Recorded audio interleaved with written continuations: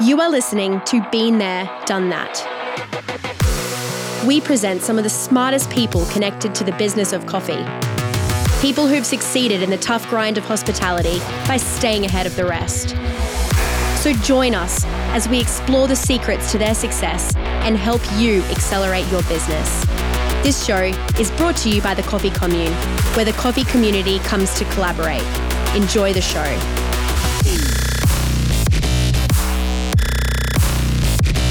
Hi, this is Phil DeBella from the Coffee Commune, and you're listening to Been There, Done That.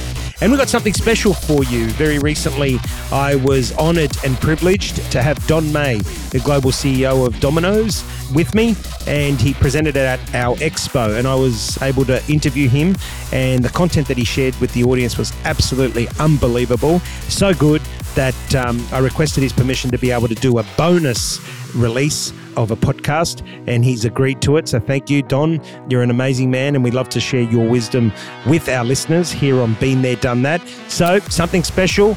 We release once a month, but this is a bonus release. Mr. Don Meij, CEO of Domino's. It's not called Domino's Pizza anymore, if you know. It's just called Domino's, but of course they're famous for pizza. So enjoy it. It's amazing, and some great nuggets of gold. Make sure you've got a pen and paper ready and use the information to help accelerate your potential. The Coffee Commune, that's what we're dedicated and striving for, to help you accelerate your potential.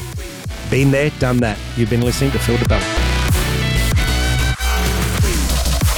It gives me great pleasure, a man who doesn't really need an introduction, but is amazing at his craft. Started as a delivery driver. You can read the story online. Is now a global CEO, over 3,000 outlets, 10 markets, Australia, New Zealand, Belgium, France, Netherlands, Japan, Germany, Luxembourg, Denmark, Taiwan, all under Don's guidance. He's grown the business and the brand amazing. Loves pizza. He'll tell you that. Loves pizza. But he's known for his innovative, visionary, creativeness. I've had the pleasure of knowing Don, nearly getting to 20 years. And I tell you, it's never a dull moment when we get together because of the way your brain operates and the way you work. And what I want to do today, our theme is pain points, businesses going through it. You guys know that yourself because you're made up of thousands of small businesses. I shared the stats with them. 75% aren't making award wages, and 43%, and this is in the independent space, not making profit. And I thought, who could we bring in that's got so much knowledge, so much experience of good times and bad, and share your wisdom with the team. So please, big round of applause for Mr. Don Meij. Thanks, Phil. Now, Don is very busy, obviously, most of the time, and he actually lives in the US these days. So to capture him here for this period means a lot, not only to me, but to everybody here, because we know how busy you are, and it's reporting season too, which is always a fun moment. Let's kick off. Tell us a little bit of the landscape of Domino's last year and a little bit of it this year from your perspective. Yeah, thank you, Phil. And yeah, last year was like, I think for most businesses, and we're a accumulation of a lot of small businesses. Pretty well one of the toughest years that I've ever done in my 36-year history. We just came out of COVID, which was just an extraordinary boom. You don't realize at the time when everybody's working from home and you're trying to run a business all over the world. It's very gradual, but slowly there's things that you stop doing, you start changing, whether it's our trading hours were reducing because people were going to bed early, and then that became a habit. When things change and you change it back to, we weren't creating many products during COVID because we could barely keep up with what we had, and the supply chains were so fractured. Creating new products meant just putting a wholly potential on the team. Why were you doing that when you could barely keep up with the volumes you were doing? And then we came out of COVID, and I think the first reality shock for us was in February, March last year when the Ukraine war hit, because about 40% of our business is in Europe. And it was the first epicenter to give us a bit of a perspective of what then didn't fully flow into Asia and Australia, but it was just overnight. We always thought we had contracts with business partners, but overnight it was force majeure, force majeure, force majeure. Sorry, we're not giving you energy. We're not giving you cheese. We're not giving you flour unless you pay this new price. And the epicenter was Germany. Germany, in Domino's, when everything sings, there's about 25 cents in the dollar to be made in profit. You know, franchisees should make somewhere around 12 to 14 of that. We'd make about 8 of that. We have a partner in DPZ who would get 2 or 3 of that. Somewhere in that mix, it's about 25. In Germany, in the space of 1 month, 21 cents in the dollar got taken out of the room. I mean, Australia got 8. So it was nearly 3 times what happened in Australia. So it was absolutely terrifying. And I remember in history when we'd get a 3 or 4% of sales increase, we were in shock because it's been a low inflationary world for so long. So, yeah, the first thing that happened is we couldn't send all of our franchisees broke. So we took the first bullets because there was already prices in the marketplace. You can't pass it through and send all your franchisees broke. So we were the meat and the sandwich to keep the business alive. And then we just slowly unwound that. We had to start winging it a lot because most of our pricing tests, we're very data driven, can take us like 9 to 12 months. Lots of cycles of repeat purchase because sometimes you get a false positive. So you think, oh, they took the price, and then 26 weeks later, it's a slow drop away. And we didn't have the time to test everything. So we were winging it a lot. We got a lot wrong. And so that was painful. But then we went back into our cadence. And I think we're going to talk a lot about today. But now we're through the other side, and it's actually the complete opposite. And, from Europe and Australia, we're in a very good place. Still got a bit of work to do in parts of Asia. But, yeah, the Australian business and the European business is in a good spot, quite healthy. Yeah, as you see all those different markets, not all countries operate the same, right? So different pain points, different countries, but there's a common theme there across the world. 34 years I shared with the people before that I've been in this industry, and it's the first time we've seen increases in every single thing go up at the same time. Dom, let's get into some of the questions that I put out there to some of the people that they were really keen on knowing that I vetted and thought it was great. And then I'm going to open up to the floor if anyone's got questions as well. In terms of pricing strategies, right? Prices start high, but there are lots of vouchers and offers available. How does this work? What's the psychology behind it? Because you guys promote better than anyone I've seen because you know your audience, you know your channel, and you know what people want. So talk us through the pricing strategy and then the vouchers that sit behind it. Yeah, as I said, last year wasn't a very good example because we were taking prices, we took too much in certain parts, and because we weren't following the insights and the data. So we have various different channels, and different channels have different pricing. So the pizza business is a lot like the hotel business and so on, where you might have a retail menu price, which probably 1 in 4 people pay. And then we have users that are the most frequent users, semi-frequent users, all the way down to light users. And we price accordingly, although there is leakage in that because it's not a pure science today. And then it depends on whether it's owned media. So we get a lot of our sales from our own media. Our own media means our electronic direct mail database, our SMS database, our push notification database. And then even the way we cross-channel owned media with paid social media where we know a lot about the customer, so we semi-own it, but we're still paying elements of it. And the more efficient we are, the less we pay. And then you still have mass media channels like TV still has an element to play, and so does the letterbox, all the way to the fastest growth, pure, fresh in the market. Once again, with paid social, aggregators, still parts of the Google products. If 5 years ago, a big company like Domino's bought most of its media from the TV stations. Google was a big partner with YouTube and search and all of the digital banners and so on. And then you still had a little bit of News Corp and the letterbox. And we own our own business in Australia for letterbox distribution company. Today, because of COVID, it's nearly all the global players out of Silicon Valley and China. Like you're talking, it's Meta, it's TikTok, it's Line if you're in Asia, it's still Google. They're the big media houses. And so even we're transitioning at the moment. In the old media world, you might buy a 15-second TV ad, but all 15-second TV ads aren't created equal, even in the same ad break. You're always prime timing the first or the last. So I'm just using that as an example because not all social media is made equal. To try and buy benefits in the algorithm, it means you need scale, you need to be really clever, like a lot of young marketers are today, and literally keep trying to beat the algorithm to dominate, which changes all the time. So you either pay for it, like a Domino's, or you've got to be nimble and quite intelligent as some of the young creators are. Yeah, it's crazy, isn't it? And I know that you research that to the nth degree and test on consumers. So let's talk about, for people in the audience that are small business saying, hey, I don't have the budget Domino's does for marketing. Yep. What are the bare minimums? And keep in mind, Domino's as a brand is a massive business, but they're dealing with 3,000 small businesses. So if you've got that mindset going, 3,800. Sorry, 3,800, sorry. they're dealing with 3,800 small businesses. So what's the advice to small businesses when it comes to marketing when someone's saying, I might not have the budget or I can't afford it right now? Yep. So, we're a combination. So we actually own 900 of our own stores, and that's one franchise in a sense in 12 markets. And then we have some large franchisees who might have 30 or 50 stores. Then we go all the way down to single unit operators in small towns or young people in the business. So it's quite a diverse when you see the different people in our group. I think first thing you've got to step back from is that any small business probably starts out and becomes a successful small business because it's inspired customers with something that it does. It's an inspired service, an inspired product, or it's both. So it stands for something.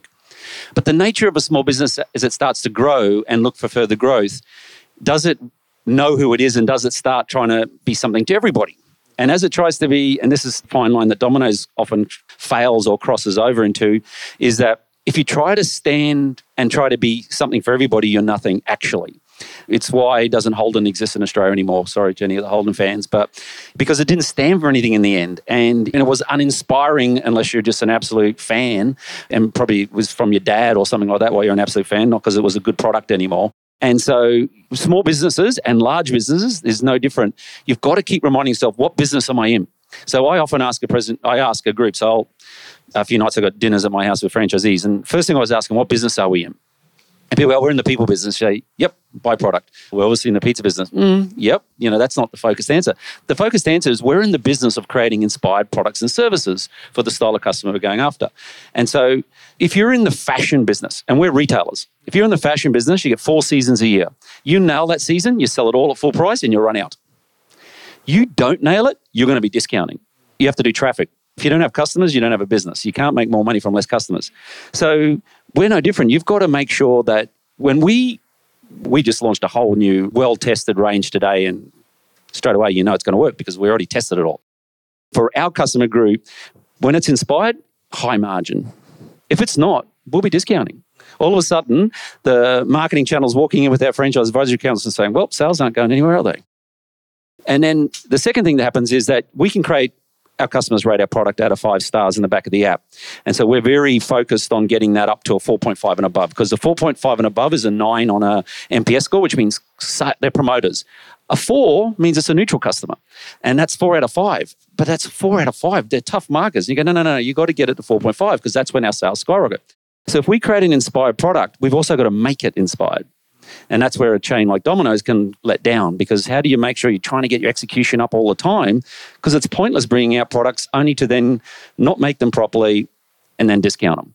And it's the most dumbest thing in the world to spend millions of dollars launching something and millions of dollars removing it and $1 million launching something. And that's the majority of the world of retail.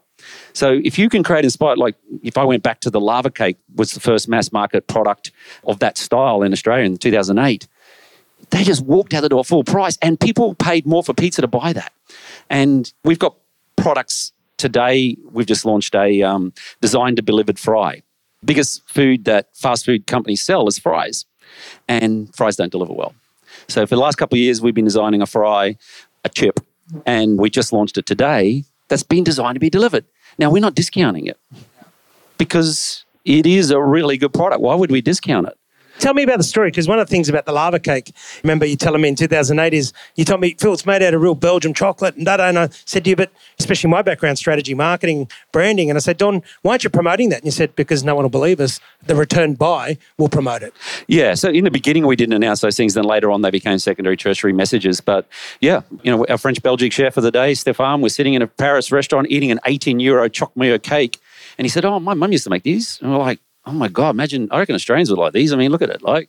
So yeah, straight in the Love Lab, he goes down in the Woolies, brings back all this mix, makes up a cake, and you're going, yeah, this is going to be unbelievable. And then we go into mass production with it and so on and change it over the years. And the lava cake's actually a bit of an answer in our business, because over the years we did dumb it down a little bit in that, we'd put it in a regular Domino's box and we'd get $2.95 for it. Then we put it in a chocolate box with tissue paper, and the customer said, that's better. It tastes better. It's the same product, but better packaging. And you can get $3.95 for that. Then we do that, but then someone online, somebody's genius in the cost-cutting division of we need to make more profit says, this glossy box costs you 50 cents instead of 22 Don't cents. let accountants run your business, right? And then the glossy box goes away and we're still trying to charge $3.95 for it at that time. But you've just devalued the product. And so always got to remember you're in the business of inspired products and services. And if I'm a small business, what do I stand for? Am I just a commodity on the corner selling a coffee and a cake? Or do I have, and the best thing is, put in TikTok or Reels words. I put in every day words because we also live in a generation that is called eat-attainment. So the whole experience of creating food designed for TikTok and Reels, if I'm a small business, that's what I'd be doing. Because that's how you're getting a little audience, then paying some paid social to promote in your area or region around these unique characteristics, even if sometimes they're seasonality fads. And that's what we talk about in marketing is emotional engagement. So you look at what Don said, don't go wide and shallow, go narrow and deep. Know your product, know how to tell your story, choose the right audience for what you tell. And I would never have said this a year ago, but get a bloody TikTok account because it does work. And my team here, the youth, they call me the granddad of the industry now at 48, God help us. But the young, they know better, right? They're sharper, they're across this. Listen to them and get out there and promote it because the return of investment for things like TikTok and social media is just crazy. And there's young marketers now who live on there. My son has a business like this. So I'm not allowed to use him because we're a public company. But he has a small business that creates short form ads for small businesses so that he's helping people create their content and so on. Whether you want to spend $100 or you want to spend tens of thousands of dollars, there's lots of people like him that can help your small business even give you a bit of truth. You might believe your own BS and you're sitting in front of saying, oh, look at this croissant. And yeah, okay, on TikTok, I can't tell. Tell me why. How's this anything better? What are you trying to sell me here? But if you can prove it visually and then obviously someone tasting and actually, the whole, anyway, I won't go into all the detail of it, but that whole experience today for small business is exceptional. And it blows me away because sometimes you walk into a place and the cakes and everything's dead. Yeah, people eat with their eyes, right? It's come on, where's the thing that I should try that's so unique? Yeah. Inspired products, take that one away.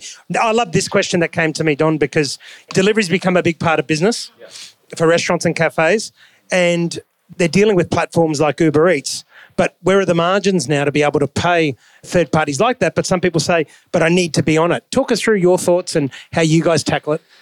Look, delivery is the ultimate convenience, and COVID, there's been a slight reset, but by and large, it's still the ultimate convenience, and it's going to continue to grow. And over time, the Ubers and so on will get more automated and costs will come down. But in the interim, you need to value add products to differentiate.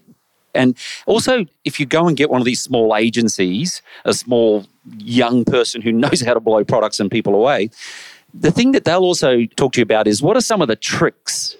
Things like incentivizing ratings. Give me a 5 and I'll give you $5 off your next product.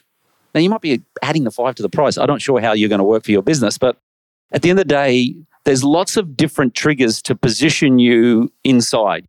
Also, what's in their algorithms, and all three platforms in Australia work differently, but there's certain things that get incentivized. So you just need some smart person to sit with you for a few minutes and say, you need to be doing this because you'll build up your yield and you will end up making more money. If you're just a hidden business in there, just getting slapped with whatever, I don't even know what these guys are charging small businesses, but I'm sure it's a lot. Yeah, there's not a lot of money in that, So you've got to sit back and say, how am I value adding this? And then how do I get the algorithms to work for me? And everybody thinks that these people cost a lot of money. There's tons and tons of small little startup-y businesses that help small businesses get on, because one of the things they want to do is help you be a bigger business. Because if some young genius or even an old genius helps you light it up in just a little bit of advice, well, they're going to probably get a lot more business from you, right? They'll reference your content. See this business here? They used to do this. I now took them to this. They did this. I took them to this. Well, who else is going to go looking for them, right? And word of mouth and so on. So that's how they build businesses. But I think the days of the big agency is more threatened by the life of the small, because these big agencies live to the fact that they could do these massive creative campaigns. But I met with the CEO of Coca-Cola a few months ago. 60% of their budget last year was spent on social media. 80% this year. It's Coca-Cola. Why? Because your screen's in your hand. And if I want to be in arm's reach of a Coca-Cola, I better have a screen in arm's reach. If I put it on television, by the time I leave my television and go to the supermarket or into a petrol pump to buy a drink, there's a shitload of other brands that hit me on billboards and everything else. If it's on my screen right at the moment when I'm living. And it's also the other benefit is it's not about, the TV tells you, the whole social networks show you. And being part of people's lives, particularly young people, they smell BS in social. This is a fake influencer. This person's being paid. Or they're being paid, but I trust them anyway because they wouldn't choose. There's all different kinds of influencers. The power of building a individual restaurant, cafe, business, but understanding all of these sort of things and how they keep morphing, it's more powerful than big agencies. Big agencies, we've even got dinosaur parts of our business because of this. We're not moving fast enough, And so I'll bring you back to the third-party Uber Eats. I remember you telling me how you dealt with Uber Eats. I don't know if it's still the same. If you order your Domino's on Uber Eats, you actually get a Domino's delivery driver. Is that still true? Yeah, that's right. Only Domino's delivers Domino's today, and that's important to us because in our value equation, product, service, and image divided by price equals value. And that is, we want to be in control of our product experience. We don't want it to be a triple, doubles. We try to focus on single delivery orders because it just makes such a difference to the product and execution. The service model, same thing. It's so random. As soon as you get bad weather or events, can you even get an aggregator order, right? Whereas we're just dominating those spaces because we're the largest driver fleet in Australia as one company, bigger than Australia Post for live driver fleet for real-time delivery and the image of the brand. So it's our people.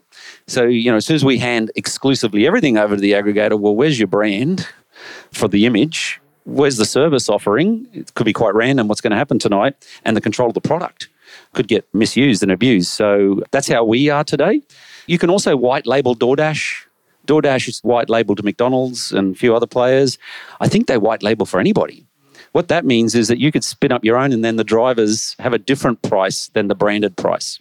Which is some good advice because I was going to say, how do the single operators navigate that to be on that? So the advice there would be white label, choose your pricing accordingly. If I'm a small business, go and get one of these genius kids to go through block by block by block and build your business orders by orders by orders. Okay, how are we going to deal with the aggregators? What's the latest thing you do with aggregators? How are we going to market our business? Even say a company like Domino's, we meet 48 times a year on product development. Every single week, bar Christmas, whatever, right? We're in business creating inspired products and services. So how would that be any different to an individual small business operator? Surely you've got something there that, that's what got you there. And if you don't put it in your business because you're not going to win without it, what's your menu look like this year? What are your mini product launches for your point of sale, even if it's chalk, get a chalk artist, but what are the selling points about these things? And then, as I said, hundreds of dollars. You could never be on television. You could never do video content. Great. So it segues perfectly. How far in advance, I know Domino's does it 48 times a year, your meeting, how far in advance should people be looking at their menu and their product offering? Yeah, so we have to buy big, long pipelines of food. So we're the largest buyer of mozzarella cheese in the Asia-Pacific region. So you can't just change the cheese taste and expect that you can have it next week. We sometimes buy up the whole supply of a new ingredient because it's a small ingredient. So we have to build the pipeline. Typically, if we're pulling something forward early, if it's made from existing ingredients, we could do it in 4 to 6 months. But if it's a new ingredient, it could be anywhere from 12 months to 2 years of building that supply chain. So our tested pipeline is about 9 months old. So if something's not working, we can pull something forward. Our build it pipeline of innovation is about 3 years long of ideations, and things are shuffling in that menu almost few weeks, pulling something forward, pushing something out, adding something, getting a new insight to something and adding. We do a lot of testing or prototyping with names, and because we're trying to get every 1%, the compounding effect of 1%ers, in our case, 1% of our business is $46 million. So you want to chase the 1%ers. It's a lot of money. And for everyone, it's important now with obviously costs and everything going on. Last question before I open up to the audience. How do you deal with negative reviews? Everyone gets them. Everyone has them. Give us some tips. How does your team deal with negative reviews? Yeah, so the first thing to do, like trolls exist, and especially if you start lighting it up, you'll also get the opposite person, right? And especially because you stand for something, then the non-people that's challenged by that, even your competitors may pile in. Don't get obsessed about that. Make sure you are. We have a thing called Criticizer, which we're slowly grinding it down. We want to get it to 30 minutes where everything's responded in 30 minutes. We're not there today. I think we're 3 hours average at the moment, but we were up to a day. So we're getting better. And so first of all, make sure you are getting some response to some of this stuff. But the other thing is, how do you drown it out with good reviews? So reward positive reviews. So it's amazing, just even rate us and get an incentive. Because most people who think you did a good job actually don't comment. It's the people who you screwed up that do. So try to get people to weigh and get a proper balance and get yourself up. As I said, one of the best things in aggregators, give a bounce back coupon. But You guys do that well. yeah, so most of it well. I would never want to say we're flawless. We've got lots of mistakes, and I'm sure people have been consumers in the room where we haven't got it right every time. But chase positive reviews and respond as best you can, as soon as you can, to the negative reviews. And the other thing is, when you do turn someone who was negative positive, ask them to go back and re-rate you. Yeah, good advice there. So obviously if you turn someone... And a lot of people will if you do a really good job, right? Last stat, you've got to hear this one, right? Fastest delivery time from order to door in all of the 10 different regions you operate. 12 regions, 3,800 venues. What's the quickest delivery time? Get ready for it. From order to delivered to door. Yes. So we had a store in Tokyo. It's now a 3-year-old record. We haven't beat it, although we get close all the time, but never smash it. From time you pressed enter and we arrived at your door on average for a whole week, not one order, the whole week. 2 minutes and 37 seconds. Yeah. Now, how do you achieve that? You achieve it. Japan is 60% quattro pizzas, which means 4 kinds of pizza on one pizza. The other 20% is half and half, and only another 20 single. We have a piece of software in our business called the Future Order Screen. So when you enter our app, we're already predicting what you're going to order, and we're going to start making and baking it before you press enter. Especially at our house, they know New Farm store. It's always the same 2 pizzas get ordered. So those guys average us about 12 minutes from order to our door. The average is about 12 minutes, and that's 1 to 2 times a month. New Farm was the original, what we call Project 310 stores, although New Farm's now such a busy store. I think it's like 14 minutes at the moment. But yeah, we have stores every week that are doing somewhere around 5 or 6 minutes, and every now and then someone goes for a record. And yeah, we haven't beat 2 minutes and 37 seconds yet.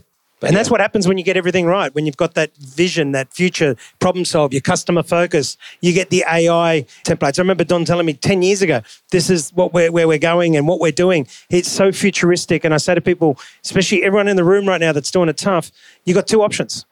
We either sit there and do nothing, which is not going to have a good outcome, or you've got to get on your bike and you've got to pedal. And you've got to be able to talk to the people in this room, listen to the nuggets of gold that are coming out of this and say, right, what can I adopt in my business? And how can I go and make sure that I'm pedaling so that once I get through this hardship, we're actually prospering on the other side. So I'm going to open it up to the floor. Questions?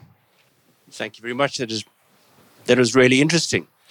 I heard you talking a lot about the micro, but planning out store planning and the macro, structuring leases. How long do you aim to structure your leases so that you've got to secure a site and maintain it and hold it? Yeah, so we're still at the mercy of landlords that are mostly mum and dad landlords. We don't go into Westfields by nature and any of the big conglomerates. So we're dealing with mum and dad leases, right? Because they're their retirement funds or they're small entrepreneurs who have got their retirement funds. And so we either do 3x3x3s or a 5x5x5. So 15 years or 9 years. The useful life of a Domino store is about 7.5 years for the average, although the core equipment can last decades. Fighting technology doesn't change too quick on us. And so, yeah, we're doing 3x3x3s or 5x5x5s, depending on the landlord. As far as the pipeline goes, we have most markets mapped out to the current forecast for those stores. So, for example, Australia and New Zealand right now, we're 900 stores, and the maps are for 1,200 stores.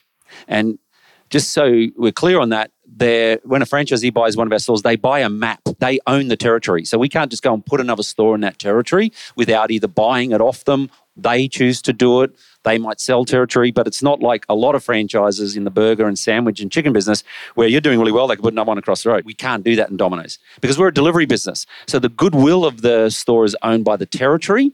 The goodwill of a burger business is often its location. For us, the biggest value is in the homes in the area. So we've mapped all of Australia and New Zealand, 1,200 stores today. Japan's also at 970, it's 2,000 stores. And so and then it's sort of going for the low-hanging fruit from the top, because the predictor in the sales says this store's going to open up and do $2 million. So it should be a priority versus a $1.5 million store.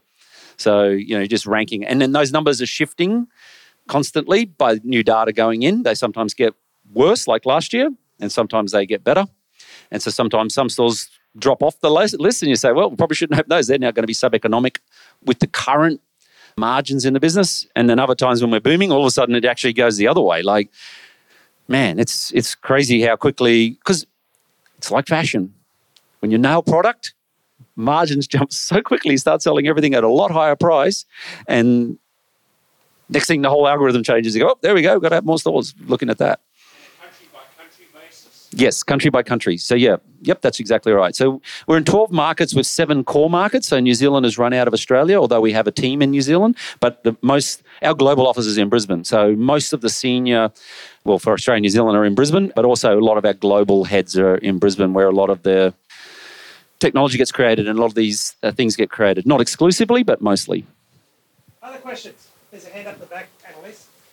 Thanks very much. And thanks for making time, Don. I have a 2-part question, but before that, I had coffee sitting next to you and your partner in the lobby of the Carlisle the other day. And my partner caught a glimpse of your partner's diamond ring. Thanks very much for that, by the way. Thanks. Reset the benchmark. There's a lot of pizza in that. Yeah. My question was, do you still have the luxury of being able to do like a local buy policy where you really actively go after, say, local Queensland or Brisbane or Australian vendors, or once you become publicly listed, does that luxury go out the window? Yeah, no, definitely we do. And for certain ingredients, you're almost forced by nature to go that way.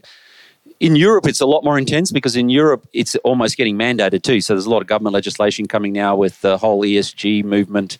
So we're actually constantly fighting. Europe, it's an economic community, but it's made up of very, very nationalist cultures. I'm French and I don't eat German cheese. End of story. Yes, the answer is yes. So sometimes we'll go and buy some wheat, for example, and maybe it's going to be 40 or 50% of our wheat, and it's a certain farmer. And I'm specifically thinking about one in New South Wales. We've got a protein coming early next year where we're specialising with one business partner. We've done that with beef. So yes to most things, but the big core commodities like our Domino's tomato sauce paste that we use, that's typically coming out of one major location down in Victoria, or mozzarella cheese. The food security for us with cheese, unless we were doing a boutique product like our Camembert or something like that, but if we're buying mozzarella, there's only 2 people in the whole world who can supply the amount of mozzarella we buy. Literally only 2 companies. And so we've got a tender with 2 companies, unfortunately, which isn't always the best. Fortunately, they're global enemies, so that helps. We're in a cheese tender at the moment, but yes, Thank you. Where we can, with exceptions. That's great. The only other one was Yaba, which is the company that I'm representing. We were lucky enough to win the Telstra contract to release the new MMS technology, which is similar to SMS, bringing the price down sort of comparable. Is that anything that Domino's has ever thought about trying, a engaging rich media message platform? Yeah. Go for it, Phil. Send us what you've got to offer. We'll almost always test something. I say that at my level, and somebody's at a different area go, no, you don't get it, Don. I go, okay, tell me why I don't get it. Well, if we're starting from the top, we're doing okay. Well, I can vouch for that. Send it to me and I'll put it through, and Don always responds, and he moves very quickly on stuff like that because, as he said before, if you're not moving quickly, somebody else might pick it up. And what's the worst thing? He looks at it and says, yep, it's not for us, or yes, this is great. So, Don, to elaborate, because you mentioned something that a lot of people, some would be thinking this and some might not have thought about it, the importance of ESG, because it's coming. I mean, in our industry, it's already there, whether you know it or not, when they banned plastics and all the rest of it. Give us that, because I know how futuristic you are. Tell us what small business needs to be across in terms of ESG, because you'd have the same pain points. Yeah, I think that knowing who you are, but for a lot of small businesses, it can be one of the biggest things, especially with paid social now, that you can actually pursue audiences. If we talk about the epicenter, without a doubt, the epicenter is Europe right now, because they're mandating, they're pushing, and it's law. And it's law now, or it's law coming in 6 months, whether it can be just the Paris mayor writes law for the city of Paris, or they write it for France or the EU and so on. So as a global business, one of the things that Europe forces us to do is to mandate that across our business, because we create supply chains. So it came out of Europe, but we have a better chicken commitment. We have a better pork commitment, a better beef commitment, which is how the animals are treated, and also removing eggs from nearly every product that we have and finding alternatives. So yeah, it's really significant. In some cases, it costs a lot of money to get going, and therefore you're always best to be a partner with someone who spend all the money. In other areas, like with our mozzarella, we're actually launching a brand new mozzarella in January, February, which is a new signature. It's tastier, it's stretchier. It's better for the planet, and then it gets really good for the planet in stage 2. Because the number one thing that affects our business is cows. We use a lot of dairy, and cows are bad for the planet. That's our number one carbon footprint is in cows, not our electric bikes and cars running around. They're actually one of the smallest parts of our carbon footprint. It's actually the animals that are part of our supply chain. So that's phase one. Phase two for us is we're very focused on cell-based agriculture. And I think keep an eye and watch that, because if you're a small business, because by the way, Domino's couldn't launch cell-based agriculture in the first phase because it's just too boutique. But if you're a business that can get a hold of cell-based chicken, beef, pork, milk for coffee and be there first when it's small production, I mean, cell-based agriculture has a positive carbon footprint. It's unbelievable. And that is a massive game changer. It performs exactly like the real product because it's made from cells of the product. And it's by far going to be the biggest transformation. So we're monitoring that really closely because we don't want to be second. We are playing with certain products with that. But for us, they're still so boutique. They'll be made for 50 outlets or something like that, not for one. Remember, the first cell-based chicken nugget was sold in a single restaurant in Singapore. And lines to buy it. Lines out the door. And charging a lot for it. You can't roll that out.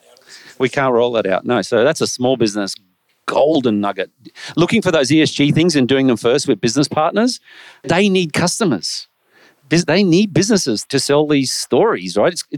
Nearly all big ideas start with small businesses, and then they make it to companies like ours. So that's good advice. Yeah, that's good advice using, for example, with our milk, right? We switched to Meij Dairy. Why? First milk company to be carbon neutral, ticks all the ESG strategy. So we partnered with Meij. Pay a little bit more. We put it to our customers. They said, we're happy to pay 50 cents more a cup if we know that this milk comes from privately owned farms and it ticks the carbon footprint. Same with Wild Beverages, another partner here at the commune. People are happy to pay a premium for their beverages. They were the first carbon neutral drinks with their strategy, the recycled glass, their labels, etc. So partnering, you don't have to do it yourself. Partnering with suppliers that actually tick that ESG strategy allows you to tick that ESG strategy. Other questions? Hello, thank you, Tim. And it's first time to see you here. I'm very glad to listen what you advise. I have a question about, we all know Domino has a lot of staff, mostly more young people. And we know in recruitment is one of the difficult thing for every owner here, particularly you recruit a young member, young staff, and young member like coming and go without any sense. So they not really keep going after 3 months or 4 months after you put out the whole of the training for them, then they decide to go just because they want to. So they don't have a lot of loyalty on this working. How you keep your young staff continue running, and how you suggest to us, as we all have a problem with recruitment, how we going to training them and keep them wanting to continue working on your organization, because the training course is one of our biggest. We are continue training every day, and that's really hard for every business, I guess. Yeah, look, you're 100% right. It is a big challenge, and we employ 120,000 people and 25,000 of them here in Australia. So it is a really big challenge. It's something that we're constantly working on. One of the things that is very clear, even if I just look at Brisbane, because you're all in Brisbane here, we have stores in Brisbane that have next to no turnover. And we have stores in Brisbane with extremely high turnover.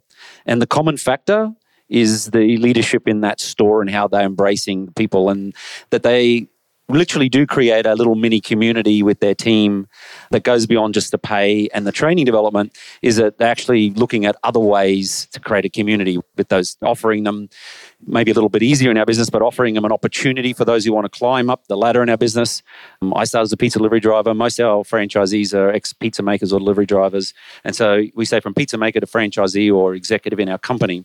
But even putting that aside, because not everybody can be a franchisee, not everyone can be an executive. So it's a sense of belonging. And that's a cultural thing. We do recommend that our stores pay more by training, because that's also a lock-in. The more I train, the more I get paid. And it doesn't have to be a lot more. My sister's coming back from North America, and she was in a place called Charleston where it was brutal, 2% unemployment, even before COVID, just brutal place. And ultimately training, paying people more, and then creating a sense of community. And competitors are closing everywhere, and she's just killing it. I mean, she was at one point, she had 24 Domino stores. She made $1.2 million, which wasn't very good for that business. She couldn't staff it, so we reduced to 14. The next year, she made $3 million out of 14 US dollars, about 5 million Australian dollars out of 14 Domino stores. And she was paying everybody more and looking after them and so on, and not ridiculous amounts. You know, it's an American culture. They start earning more in tips as well, but it's three pieces. It's how you remunerate in the long term. For training, somebody who's turning over all the time, they're not worth much to you because they still don't know much. But if people start sticking, how do you reward that? Because they make less mistakes and they're far more productive. And so with that training, people are trained, they like their work more. And then third one's creating a community with your team. You know, whether it's 5 team members or it's 100 team members in a business, it's a sense of belonging and community. And that comes in various different forms, including the odd little social event, lots of little recognition all the time, and it doesn't have to cost a lot of money. For us, our people love badges. They collect badges. Now, you can buy these on the internet for nothing. They're so cheap. You can get a small print run of 20 badges made, and it could be $4 each or something. You walk in our stores, you'll see team members, they look like those kids with the English, with all the badges all over their hats, you know, from the 80s. But they collect these things, and they're all like, well, when you start as a new team member, well, I'm clearly experienced. Oh, look how many badges I've got. And it's sort of this belonging that only I could have earned that at this level in the business. So community is really, really important in the stores. Some of our biggest stores in Australia even are up in Morayfield and Burpengary and out in Toowoomba. And those franchisees have been there for decades. They started as team members for me. And they'll have like 80 team members in a little Domino store. And you walk in and 8 are qualified as managers, another 10 are qualified as assistant manager. And they just stay because they feel like a belong sense of community. Yeah, thanks, Don, and thanks, Phil. This has been a great afternoon. You've probably touched on it already. It's a bit of a segue already. I was going to ask how you're going with franchisee recruitment and retention, and you already touched on some of it, but a little bit more about perhaps recruitment.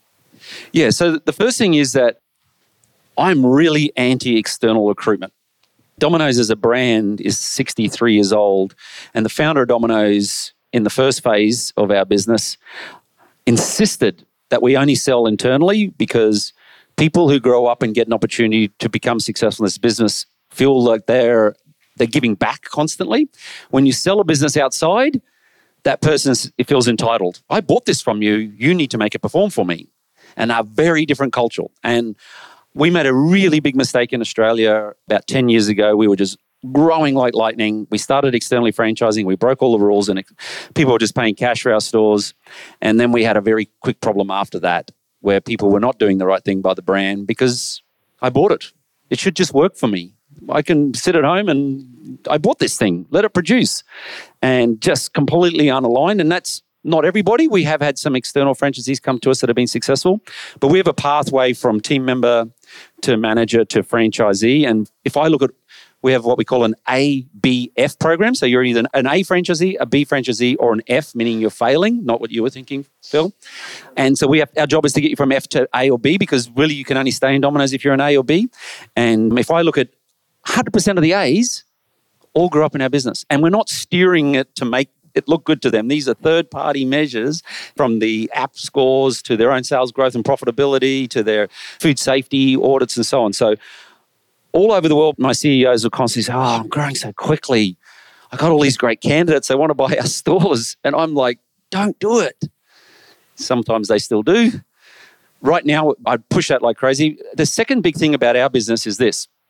If we talk about return on investment, when our stores average about 3 times, so if someone puts in $450,000, they make $150,000 after wages. That's how we measure it 3 times. Our business starts to just accelerate. Everybody wants to buy one. When we get it down to 2.5, you can almost not. Like Queensland's really hard to buy a shop in Brisbane because they're very profitable stores. When you start heading towards a 4-year payback, it just starts dropping. There's a couple of countries that are a little different to that. Japan has a much lower perception of return on investment because many of their businesses have been deflationary for so long. 5 years is even good. But to an Australian or European, around 3, 2.5. And so what we do as a team, we're obsessed with building a business strategy around how we get to 2.5 an EBITDA to investment after a fully managed store. Whether it's a single unit franchisee, they still get a wage, or they pay people to run it. That's their earnings. And we literally report on this inside our business weekly. We're really obsessed with it. We go on roadshows. We do a profit rocket session. And last year, we super underperformed that. I mean, obviously all the inflation, it hurt us. Stores dropped down. As we're coming back out, I expect stores will accelerate again because we're in a healthier place. Yeah. Other questions? How are you going? I remember about 10 years ago, I was a finance journo at the time covering your AGMs here in Brisbane. So I do actually know a bit about what you're talking about there. But left field, I'd just like to know, I'm a big podcast listener. I'd just like to know if there's podcasts that you listen to, what you'd recommend, or a book that you'd recommend that sort of inspired you and guided you, and if you yourself have a mentor. These are good questions. I don't actually listen to a lot of podcasts. There's two things. I do read a lot of books, and I'll talk to some of those in a minute. I'm really bad with their names, but they'll come to me because I'm always just going to the next book, and it's not something I remember, but it will come to me. Because Domino's is so intense globally, so we're 12 markets and it's 94 countries, we get a lot of information internally, both from in our own business, but also our peers. So there's a lot of case studies constantly going on that are quite well done. And so we're literally weekly, we're getting all this content. And so that consumes a lot of inspiration because oh my gosh, the UK's taking off. What are they doing? Oh, this market's going down. What did they do wrong? Oh, this product just went off. Oh, they're not having labor issues. Their margins are up. All these sort of things. And we also do studies of like markets. So we just bought the Cambodian market, and Guatemala is the most identical thing. So I go and do a case study in Guatemala and stuff. So that's what occupies a lot of our own reading and internal. And then, of course, I love retail, so I'm obsessed with retail papers and stuff like that. So I'll grab everything I can on the big retailers that I follow around the world that I admire. And it's amazing how much content they're often public companies that are pumping out. The company in the US called Wingstop, 9 months payback. I love that business. 9 months payback, Wow. And it sells chicken wings. Are you kidding me? That's got to be one of the hardest businesses in the world. How do you value add chicken wings? But they do, and they do a very good job. So often doing a lot of that. But yes, some of the books, like the DHL book I just read recently, if anybody's read that, I'll open up my reading list because that will get me straight onto it. We've got a whole library at head office. Yeah, so we have a library which we give, and like tomorrow night when people come over to my home, I will give out books, my favourite books. Some of those books are like Pizza Tiger, which is a Domino's, or like Atomic Habits, all those sort of books, which I know are big readers. But The original story of the owner is really good too, the one you gave me. Good luck buying on the internet because I buy nearly all of them, but yep. But I could get you a copy. Yeah, what are some of the other ones? The Power of Crisis, Radical Simplicity, sorry. That is a really good book for business. How the DHL, losing millions and hundreds of millions and turns into billions of profit. Satya Nadella's book, the Microsoft book called Hit Refresh, is amazing. No Rules, the Netflix story. That is a eye-turner. You've got to do it 100%. You couldn't do it as part. The Ministry of Common Sense. That's a great book for business. The Ministry of Common Sense. It is, but you think this is what happens in our business. We get so big that common sense stops applying. Literally. And people start believing thought land rather than real land, data land. What's actually happening, not opinions. People just walk around the business giving opinions all day. And are the opinions even right? So that's a really good book, The Ministry of Common Sense. Measure What Matters. Has anybody read that? That's brilliant. That's the OKR story. That's how, if you ever wonder, how does Google run itself? Like, how do you run a company like that? Creating that many innovative products that stay on track, get to market, and get hits. So Measure What Matters is a really good book around that. I could keep going on and on. Yeah. All right. Last question from the audience.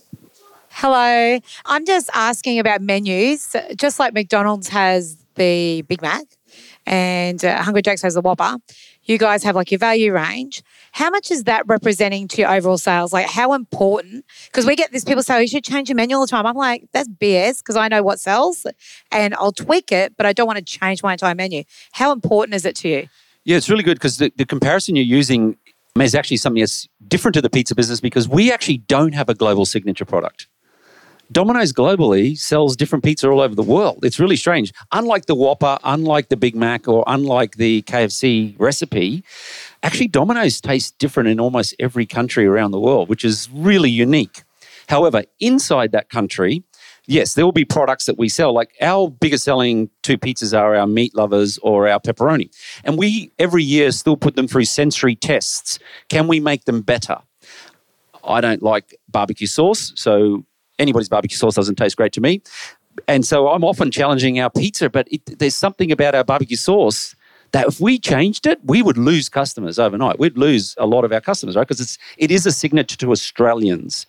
Same thing with the taste of our pepperoni. We played with different pepperoni, and we actually have different pepperoni on our menu from time to time. But our core pepperoni, good luck changing it, because Australians love it, and it just keeps growing. Coming back to the ranges, and that's a very good question, is that for years, we were selling a lot of value range, and at one point it got to about 40% of our product mix, and today it's only about 23%. And we've been targeting not to sell the value range, and the reason behind that is that for a long period of time, people started to think that's all we sold, and they are our lower cost pizzas to produce, so they're not always our best product that we produce. So if you look at Tuesdays, we do a 50% off on Tuesdays, but only on our premium and traditional range. And that's been working its butt off because now people are trialing our best pizzas. And when we look at our data, I never knew pizzas from Domino's tasted like that. I didn't know they made pizzas like that because the natural reaction was, well, I just go and buy their pepperoni or their margarita or their 3 veg or whatever. And so we've been working very, very hard to change that, and it's going really well. Today we launched 7 new pizzas. Only one of them's in the value range. I think 3 of them are in the premium range. And we're trying to take people up because that's where all the money is. The value difference for what we can charge for a premium in a contribution margin versus a value is materially different. For us, it's not even just about the pizza, it's about the basket.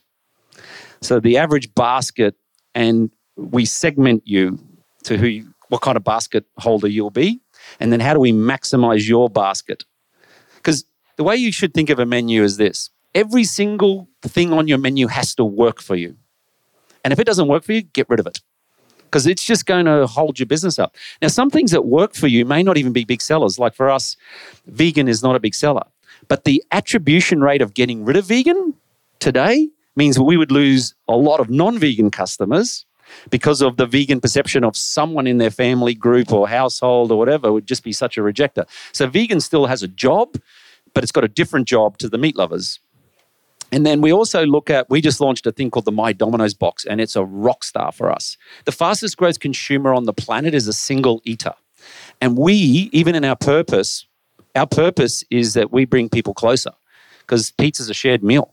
So anytime you get your kids out of the cupboards, right, to come and sit with you is with pizza, right? And so, but that's changed. So now there's a lot of single eaters, and even people at a table, they don't want to share a pizza. So what's wrong with you people? You're supposed to share? I'm Australian. They're not Italian, mate, because Italians share everything, except their wives. If I would have told you 2 years ago when we first started developing this, that customers want a 7-inch pizza with 2 side items in one box, no one said that to us in research. Not a single person. But single eaters was a really big thing, and people want variety. And so now you can we launched at 600 variations. Now you can build over 1,000 variations of the My Domino's box and mix and matching. We only ever sell it slightly cheaper on a Thursday. And we give a free 600 ml Pepsi with it. Or we take $2 off it. We sell it otherwise at full price every other day, and it just keeps growing. Because it's an inspired product there was a hold up in Banyo, and this guy was saying, well, give me KFC. And one of the people on the chat following it all said, nah, send him that My Domino's box from Domino's. They're unbelievable. That's what you want, right? Like to become part of vernacular. Well, the key out of there is it's about relevance and problem solving, right? Our businesses need to solve problems, and we have to work out how to be relevant to our consumer base. And research doesn't always get it right, but we need to be researching why people are choosing us. But more importantly, we've got to research why people don't choose us. And I come across a lot of businesses that don't play enough in that space. Let's finish on this, Don. The importance of researching people that don't choose Domino's, right? Obviously, you know your client base inside out. You talked about it. You see how excited he gets when he starts talking product and innovation and all the rest of it. The octane goes next level. The importance of researching people that are not your customer because they're your untapped audience. Yeah, so the first thing you need to recognize is there may be a group that you shouldn't even go after because by going after them, you'll actually change the call of the majority of people who do go for you. But in other cases, it's segmentation. We've never done well at lunch until the My Domino's box. Now lunches are just booming at the moment, or late night. We've got a snacking product we're launching at the end of this year. We've never been a snacking food, but we serve mostly meals. People think of Domino's as a dinner meal, a party, catering. We're the number one takeaway QSR in Australia at dinner, whereas McDonald's dominates breakfast and lunch.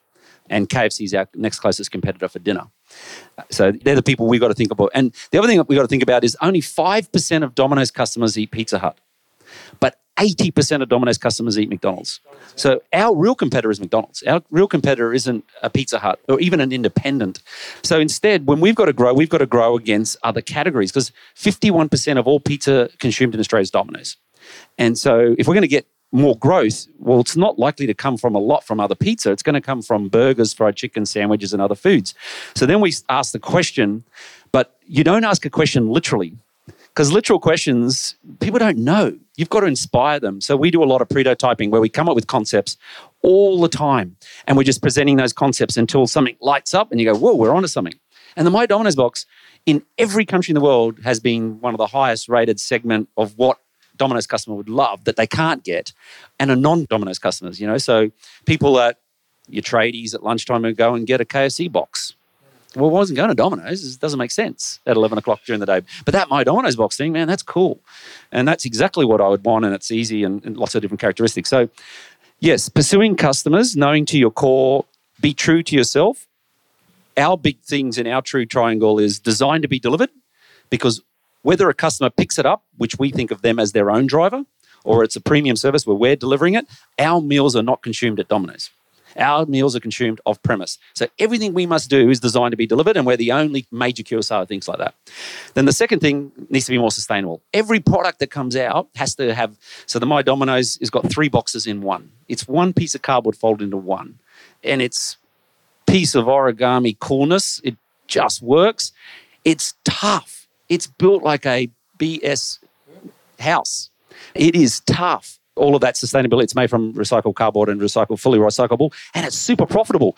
For businesses to be sustainable, oh my God, they should make a profit too. Can we forget that one? So super profitable. And then the last one is its pizza-ness. So when we just launched today, designed to be delivered fries, first of all, we own them because they're designed to be delivered. 2 is they've got pizza salt on them. So we designed pizza salt. What's pizza salt? We could have done pepperoni salt. Buy it and try it. That's what we're going to do, right? But yeah, it's Domino's flavour in a salt. Isn't that fantastic? Yep. Ladies and gentlemen, big round of applause, Mr. Dom Meij. Mate, always a pleasure. And thank you so much, right, for your time. I hope you've enjoyed. Stay in network. There's food, coffee, have something to drink next door, beer, Prosecco, wine. If you're driving, don't drink. But thank you. Thanks, Don. Always a pleasure. And thanks to all of you guys. That's a wrap for today. Keep listening for more episodes of Been There and Done That. The Coffee Commune is here to help accelerate your potential. We want you to be better tomorrow than today. Until next time, you've been listening to Phil DiBella. I'm the founder and managing director of the Coffee Commune, a place where the coffee community comes to collaborate.